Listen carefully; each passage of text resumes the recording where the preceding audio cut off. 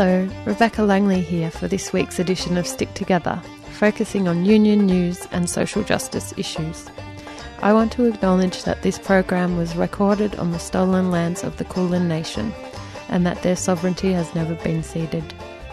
Stick Together is produced in the studios of 3CR Radio in Melbourne and broadcast nationally on the Community Radio Network and brought to you on your local community radio station thanks to the Community Broadcasting Foundation.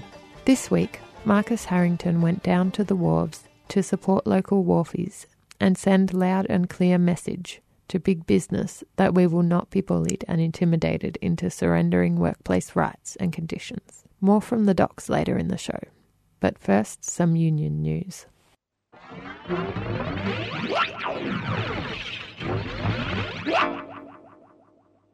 This week, the Sydney Morning Herald reported that jewellery chain Michael Hill says it underpaid staff by as much as $25 million over the past 6 years, making it the latest major company to confess to shortchanging workers.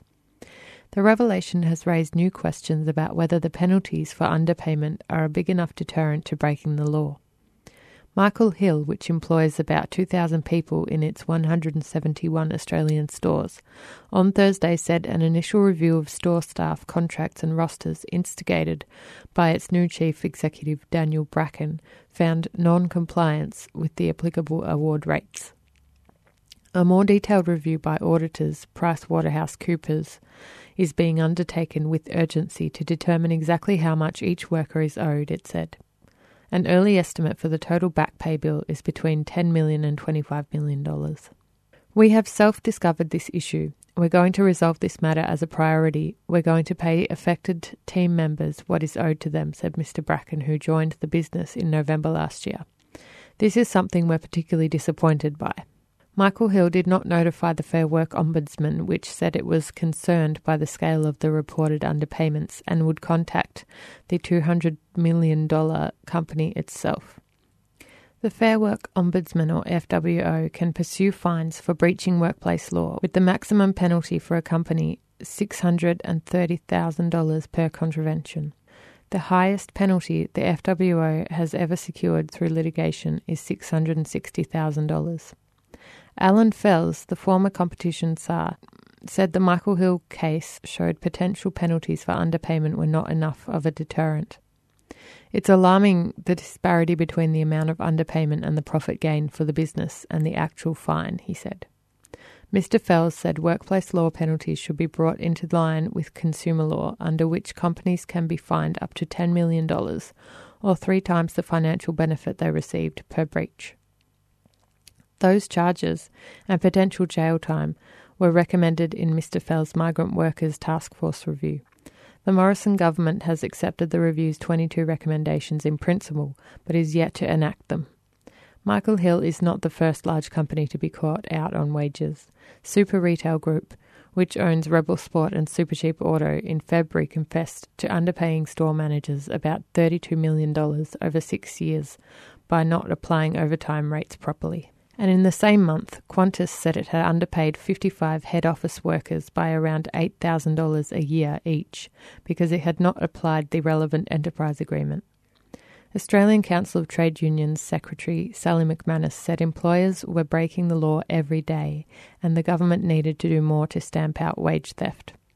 As we can see from examples like Michael Hill, these are not small employers who do not know or have internal capacity to understand the law, she said. Often this law-breaking is deliberate and planned. The back pay bill could significantly dent Michael Hill's profit, which market analysts expected to be about $28 million next year. The Sydney Morning Herald also released some analysis on the gig economy this week, a topic which we have been covering closely on Stick Together. They found that app-based platforms present themselves as entities that provide a modern, efficient way of matching supply and demand while providing hyper-flexible work. Using flatter organisational structures, blurred organisational boundaries, and algorithmic management systems, organisations like Uber, Deliveroo and Ola have been able to create new ways of organising work. Vital to the success of app-based platforms has been their ability to provide a reliable consumer experience with workers who are engaged on a contingency basis, often as contractors rather than employees. Workers consequently carry most of the risk, while platforms benefit from a lack of employee idle time and payroll taxes. Although the independent contractor classification constrains platforms' ability to direct workers about how, when and where to perform the work, there are various subtle and covert ways through which they seek to influence how work is performed. While the work's hyperflexibility is often hailed as the main benefit for workers, our research reveals that in practice it is much more constrained. In effect, the flexibility discourse seeks to mask platforms' control over workers. In Australia and elsewhere, who controls the way the work is performed is at the core of legal tests that determine worker status. Crucial in regulatory decisions about the status of platform workers has been the question of where and when the work is performed, whereby higher flexibility can indicate less control. Partly because platform workers are able to log on and off at their discretion, the Fair Work Commission and Ombudsman effectively endorsed Uber's ride-hailing model. In other parts of the platform economy, the classification debate, however, is far from settled. Our research on food delivery, for instance, found that while workers in theory enjoy the same flexibility to select the time of work, it is much more constrained, for instance, by consumer demand. Through their digital infrastructures, including apps, how the work is performed is also more tightly controlled than platforms usually let on. We identified 3 distinct forms of control that delivery platforms such as Uber Eats and Deliveroo exercise over workers. First, algorithmic management ensures platforms are able to constantly monitor and capture data on worker performance. This is subsequently used to control and nudge worker behaviour, an issue to which Australian regulators and tribunals thus far have given limited consideration. Second, by creating information gaps such as withholding important details of deliveries at the time of acceptance, platforms constrain worker choice. Although purportedly micro-entrepreneurs, workers are unable to make informed business decisions like whether a delivery is economically viable, making a mockery of the notion of enterprise. Finally, workers receive only limited information on how the captured performance data, including consumer ratings, affects work allocation and continued platform access. By obscuring the nature of their performance management systems, as well as the other controls, platforms can elicit worker compliance, including indirectly influencing when and where work is performed, illustrating that the narrative of hyperflexibility is somewhat of a mirage.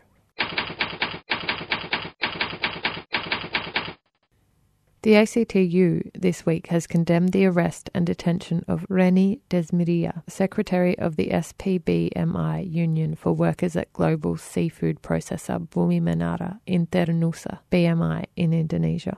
Ms. Desmiria was arrested on May 17th at her home by Indonesian police armed with automatic weapons. The company called for Reni Desmiria's arrest after she successfully organised a large number of BMI workers to enrol in a mandatory government health insurance scheme. BMI reported her to police, alleging she had submitted a fake high school certificate when she was hired as a casual worker in 2011. The company is now pushing for her to be imprisoned for 6 years, the maximum penalty for the offence. Prior to her arrest, Ms. Desmiria had returned to work from maternity leave. Now in prison, she is forced to be away from her 2 young children. Unions from across Indonesia have demonstrated outside the BMI factory gates in Lampung. The ACTU President Michelle O'Neill had this to say. The ACTU utterly condemns the detention of the representatives of working people in Indonesia. Every worker should have the right to organise and be a union member without persecution. Reni Desmiria has an important role as Secretary of the SPBMI Union, representing workers in the seafood processing industry. Her arrest, for something she is alleged to have done 8 years ago, is an attempt to delegitimise her work as a leader in the Indonesian union movement. When working people and their representatives have their freedoms attacked anywhere in our region, it damages all of us. The ABC this week reported that at least 2 workers at the Juralong Power Station in the Latrobe Valley, east of Melbourne, have been exposed to asbestos while undertaking maintenance work at the plant. The CFMEU said the two workers were removing a piece of plant in the ductwork around a gas turbine when they were showered with asbestos. Girrawong is a gas power station located outside the town, which was built in the 1970s and has a capacity of 450 megawatts. The plant's owner, Energy Australia, has confirmed two workers were working in an area where a component was identified as potentially containing asbestos on Thursday, July 4th, and in a statement said the matter had been reported to WorkSafe. The CFMEU's construction and general organiser for Gippsland, Toby Thornton, said potentially more people could have been exposed. The two men, one from the Latrobe Valley and the other from the Sale area, were the only two directly exposed to the asbestos, but the union said that because of the large amount of asbestos released and wind conditions on the day, other parts of the site were contaminated. Mr. Thornton also claimed procedures were not followed and the workers did not have the appropriate decontamination, and said the workers went to the other facilities, including offices, potentially exposing other people. An Energy Australia spokesman said the workers were removing an expansion joint, which is used to connect two sections of pipeline, which was identified as potentially containing asbestos. The operator in charge at Girrawong, as he had been trained to do, had the workers stop work immediately on that section of the plant. The area was sectioned off, so no other workers could enter, he said. The material was tested late Friday on July 5th. The following day, results showed it was asbestos.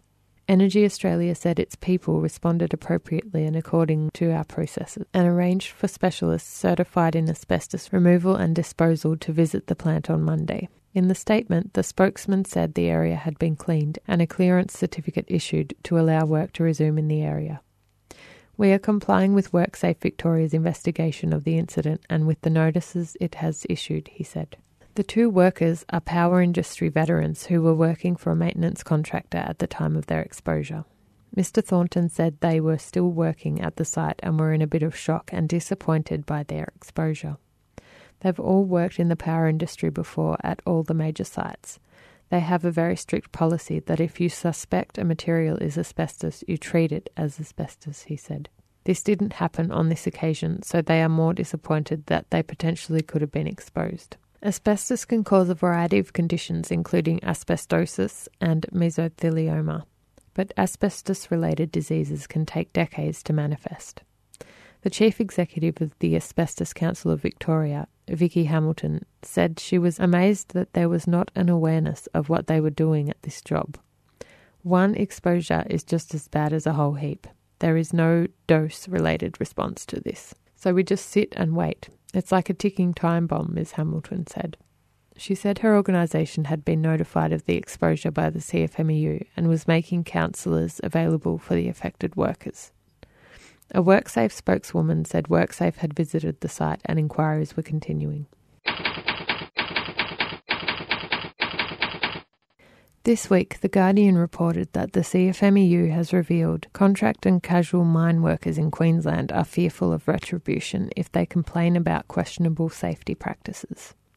This comes as the sector grapples with the sixth workplace death in the past year. The recent cluster of accidents and deaths, which we reported last week, is the worst on record in Queensland for 22 years and has prompted the state government to commission 2 independent reviews into mine safety. In the meantime, safety experts and the Mine Workers Union have raised concern about the reporting culture at mine sites, where most workers are now employed on a casual basis by labour hire companies rather than working directly for the multinational mine operators. Morale is absolutely the lowest I've ever seen it, said the CFMEU Queensland Mining and Energy Division President Stephen Smith. Major mining operations are increasingly staffed by workers without the security of a permanent job. About 60% are contractors working for labour hire firms. People don't think they can speak up. People think, how am I going to put food on the table if I can't get regular work? The workplace practices mean that workers, for fear of reprisals, won't stand up and speak out. Something drastic has to happen. We're calling for a reset. The industry has got to take stock because how do you keep doing what we're doing and nothing changes? Guardian Australia is aware of a recent incident at a large Queensland coal mine where labour hire workers were instructed to operate bulldozers near a body of water in similar circumstances to a fatal accident that occurred at a separate mine site in December. The experienced mine worker was killed when his bulldozer rolled about 20 metres into a body of mud and water on 31st of December. Subsequently, the Queensland Government made non-binding recommendations to prevent a similar incident. The most recent fatality occurred on Sunday, July 7th. A 27-year-old mine worker, Jack Geerds, was crushed and killed while trying to get into an excavator at the Baralaba North mine in the Bowen Basin. On the same day, another man, aged 57, was seriously injured after falling about 10 metres from a platform at a coal mine in Collinsville. David Cliff, a leading health and safety expert, says modern safety standards meant all mine workplace accidents should be preventable. To get 1 or 2 may be an aberration, Cliff said. To get 6 is not an aberration. Cliff, from the Minerals Industry Safety and Health Centre, said high degrees of automation and larger machinery had resulted in fewer workers on mine sites, and workers who were required to perform more diverse tasks. You need to be eternally vigilant. The key to fixing things is to predict the precursor events or situations before they become an accident. We need to get a really good reporting culture with no fear of blame. If someone does something wrong, we don't want them not reporting it because they're afraid to lose their job. The Queensland Resources Council, in a statement on Monday, said that no death on a mine site is acceptable. Industry is working on measures for a safety reset to refocus on safety in light of the recent tragedies, the statement said. But on Tuesday, the Queensland Mines Minister, Anthony Lynham, went public to confirm that an advisory committee on mining safety had not met for 4 months because it had been unable to meet state-mandated gender quotas. While the committee's inaction has stirred some minor political and media outrage, most in the sector acknowledge the real issues are occurring at the coalface, not in a committee room. Cliff said it was drawing a very long bow to suggest the incidents were in any way linked to the committee. Smith said issues with the committee were a smokescreen. There's no way a committee would stop someone being killed. It's a beat-up. They're missing the point, Smith said. The lack of experience, the lack of supervision, the push for production, the influx of labour hire, they're the real issues. If I have an accident on the highway, I can be charged and go to jail. What happens with a multinational? They hire someone else and get back to business. The next CEO will get up and say safety is paramount, but they're all full of shit. It's a big machine and they just want production at any cost. Nothing is going to really change until we change the work practices. On Sunday, as news filtered through of the most recent fatality and another accident, residents of the Bowen Basin's mining towns experienced a familiar panic. Most mines don't allow workers to carry mobile phones on shift. People could not reach their loved ones. It flows on to their partners in the communities, Smith said. When one person dies in the mining industry, it has a ripple effect that runs through the communities. The Strike for Climate movement is encouraging workers around the world to down tools on Friday, September 20, and spend the day demanding emergency action to tackle the climate crisis. Several global corporations have told media they support their workers taking time off. Clothing company Patagonia went as far as to promise to bail out employees arrested for non-violent environmental activism.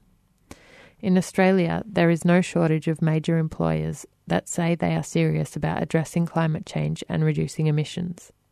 When contacted to ask if they would allow workers to take the day off to send a message to policymakers, there was silence from many, including the nation's biggest miners. One of the biggest emitters in the country, Woodside, declined to comment. ANZ advised that if any of its 45,000 staff wanted to take the day off, they should talk to their line manager and take some sort of approved leave. Energy Australia and National Australia Bank both confirmed they recognise climate change as a significant challenge for the economy and society, and both gave their employees 2 days of annual volunteer leave, which they can use to wave placards demanding greater restriction of emissions if they wish. Former fossil fuel executive turned climate activist Ian Dunlop has cast doubt on how serious Australian businesses are in backing up their public statements on climate change with real action. Mr. Dunlop has co-authored several policy documents on the threat to society and human existence climate change poses. We're already seeing the investment groups, particularly the superannuation funds with long-term horizons, are recognising that this is a threat which is going to be far greater than the global financial crisis in 2008, he said. Industry Super Australia said it would allow its employees to attend a day of action. We support our workforce to stand up for their values and would work with any employee who wished to participate to make that possible, the group said in a statement. Mr. Dunlop pointed to the pressure that the super funds were now placing on emitters and fossil fuel firms to reduce emissions. In addition, you have the regulators, ASIC, the RBA and APRA, all now following the lead of the Bank of England, Mark Carney, and the Financial Security Board with his task force on risk exposure, he said. All of the pressure is coming on and saying we have a risk here. It is not just a figment of somebody's imagination, and this is happening. It will not go away. You're listening to Stick Together, workers' stories and union news.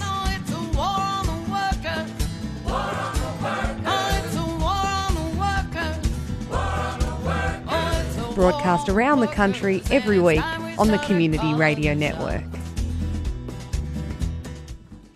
Last Friday, trade unionists and community activists converged on Swanston Dock to throw their support behind striking wharfies who are battling to protect jobs and conditions at Australia's largest stevedore. More than 600 wharfies took part in a 4-day strike at the DP World Container Terminal, along with more than 1,000 colleagues taking industrial actions at ports in Sydney, Brisbane and Fremantle. The Maritime Union of Australia said workers at Australia's largest stevedore had taken industrial action in an effort to finalise a workplace agreement that would protect them against outsourcing, automation and cuts to conditions such as income protection. MUA Victorian Deputy Branch Secretary David Ball said the community barbecue on Friday was an opportunity for the broader community to support the struggle of Melbourne wharfies.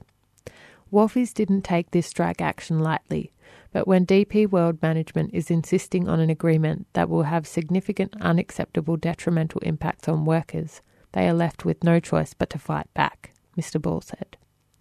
Rather than bargain in good faith, management drew a line in the sand, telling workers they needed to withdraw their claims entirely and accept the company's offer if they want to reach an agreement. What DP World need to recognise is that Australian workers have rights and are prepared to fight for those rights and protections in their agreement. Stick Together reporter Marcus Harrington was at the barbecue. Okay, and we're down here at the DP World picket line in West Melbourne, joined by Dave Kerrin. So, Dave, you've been campaigning for a long time about the situation where workers and employers don't sit equal before the law. So do you want to touch on that a little bit? Yeah, sure, Marcus. Well, in this country and globally, if you go back to the 70s, in Australia specifically, it was 1977, we saw the introduction of the neoliberal anti-union laws, and specifically laws that outlaw solidarity. Now, it started in 1973 in Chile with a fascist coup that got rid of the Allende socialist government there. They introduced the neoliberal laws, so privatisation, casualisation, sham contracting, all of that came in. Yep. Now, as part of that was the anti-solidarity laws. In Australia, it happened when we were made part of the Corporations Act, and they said that it was illegal for one union to show solidarity with another because we would affect more than one employer. Now, those laws, of course, never don't apply and never will apply to the employer. So what it means is every time we have a blue, they line the trucks up at a gate or employ another workforce inside. We try to stop that process. We're affecting 2, 3, 4 other employers. Our unions get hit. So what does that do? That sets us up before our courts to be unequal as citizens in our own country, so that we've got employers being, their solidarity is fostered, it's advised by industrial consultants. Our solidarity is criminalised. And now that's been going on in this country since 1977.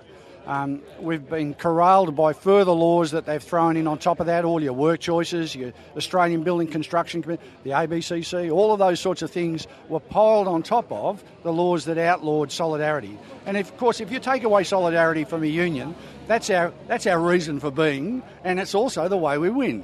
So yeah, it's understandable that they want to get rid of that. I'm every time I'm involved in a dispute, I'm here because for me the big struggle is to make us equal before our own courts again, where, for instance, even organisations like the United Nations, the International Labour Organisation, ILO, part of the UN, yeah?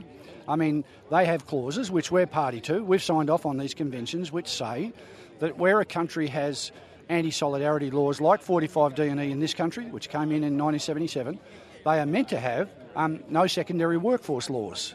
So even relatively conservative organisations like the ILO are saying that, all right, if you're going to say unions can't show solidarity with each other, then you've also got to say no scabs. Now, you know, we could almost live with that, because if you can withdraw your labour and they can't replace you, then soon you'll have a rational conversation. Yeah, but so the bosses can show solidarity to each other, but under Australian law, workers, it's illegal, unlawful. That's exactly it. That's nailed it. And of course, what it's meant is that when they moved that in 1977, what effect did that have? Well, it meant they could roll out the neoliberal agenda. That meant all our assets were stolen and sold. That meant they introduced casualisation, offshoring of jobs, sham contracting. And so the consequences of the anti-solidarity laws was that. Casualisation was sold on the basis of freedom and flexibility, but for who? It was. Well, initially it was sold on the basis that they would only ever replace relieving staff in the big public sector or enterprises that they wanted to privatise. That was the promise. It would never go beyond relievers. Well, now you've got, 44% of our young people working casual. So working without rights, that's the key. No one chooses to work without rights. So it's bullshit for anyone to say that. And, I think more and more people are coming to understand that. Okay, thanks, Dave. Cheers. Thanks, Marcus. Good on you. That's it for Stick Together this week. Thanks to you for listening, and thanks to Marcus Harrington and the Waffies. Stick Together is produced at 3CR Studios in Melbourne and broadcast nationally on the Community Radio Network. The podcast is available at 3cr.org.au, and you can contact the producers of the show at sticktogether3cr@gmail.com or by calling 03 9419 8377 and leaving us a message. Remember, wherever you are, whatever you do, there's a union for you. My name's Rebecca Langley. Catch you next